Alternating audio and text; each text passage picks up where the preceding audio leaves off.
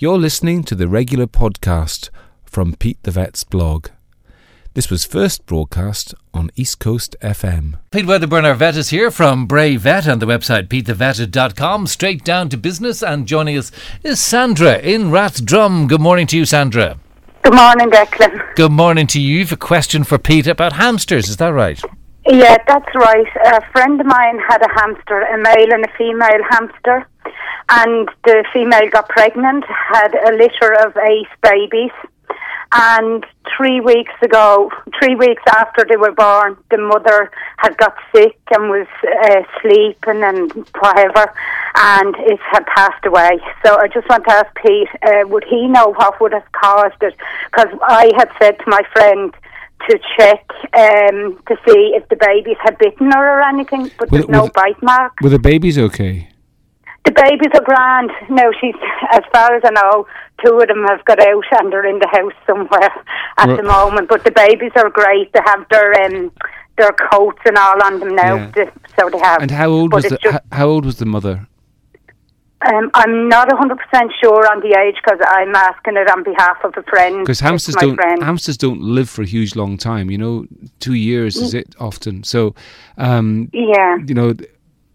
And giving birth is a very stressful time of a hamster's life, and so it puts the body under pressure in different ways. And so there's lots and lots of possible causes. It could have been a womb infection. It could have been liver disease, kidney disease. Just like humans, just like dogs and cats, hamsters can suffer from all sorts of things. Even disease like diabetes, hamsters can get. And would somebody realise that and spot that? Probably not. I don't think so. No, I'm not 100% sure, Pete, about it. And one of the problems is that to find out what's going on with an animal when they get sick, the only way you can do it, apart from just physically checking the animal, you usually have to do extra tests like urine tests, blood tests, X-rays. But the suspicion here is, Peter, maybe I'm speaking on out of turn, Sandra, but is it because you sort of feel, or your friend feels, this might be linked to the pregnancy in some way? Well, I'm nearly 100% sure she thought it was something to do with the pregnancy. Now, she said she had looked up different things on the internet and that possibly what she had read about hibernation or something, I think it was hibernating, for this time of the year for them. Well, certainly one of the simple things that hamster owners should be aware of is that if a hamster is in a room that gets cold, the hamster might start to hibernate, and an owner might accidentally think or mistakenly think that the hamster is actually dead, because a hibernating hamster just lies there very still, not moving at all, and if you didn't know better, you might think that it actually passed away. So before anybody buries a hamster, for goodness sake, put it into a nice warm room for a while, and Right. But anyway, look, without doing lots of investigations, it really is impossible to tell what's going on in the situation. It could be linked to the pregnancy. It could well be linked to the pregnancy, indeed. Okay. And it also could be linked to the hamster's age, because they don't live terribly long. Right. Yeah, okay. All right, Sandra, thanks very much. Okay, thanks a million. Take care. Bye. Bye-bye now. Sandra in Rathdrum. A story in the paper today about snakes. Did you see all that? Yes, I did see that. It's an interesting one.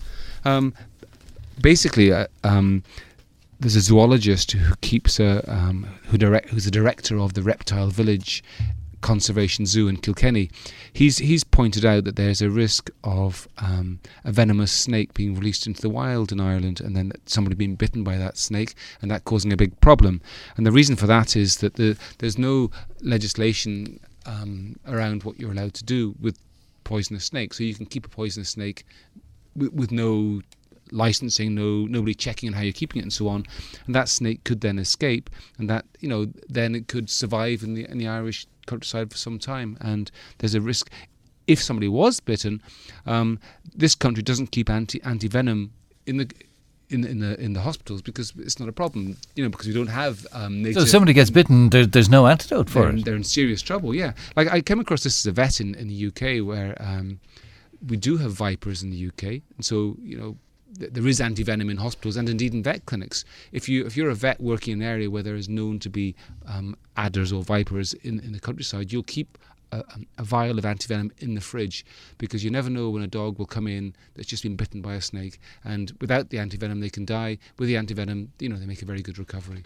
So I think it's a good point, and I think that, it's an area which really ought to be better regulated. I think the whole area of keeping exotic pets, in the sense that, Yeah, it's frightening to think that a poisonous snake is a pet and it's been looked after, but if it does escape and it feels threatened in some way, it'll bite somebody. Jenny, yeah. Yeah, I mean they don't kind of wait behind corners to leap on people and bite them. Snakes are like most animals; they're only aggressive in defence. At least most venomous snakes would be. They're not, their venom is to kill the prey they're going to eat, but they never eat a human, for goodness sake. They're only little snakes generally. So they'll only bite a human if they get cornered, and so you'd really be very unlucky, exceptionally unlucky, to get bitten by a snake. But I suppose it's an area which maybe the health authority should be looking at and thinking about, and should there be more restriction on the ownership of such very dangerous creatures? There probably should be. All right, thanks very much indeed, Pete.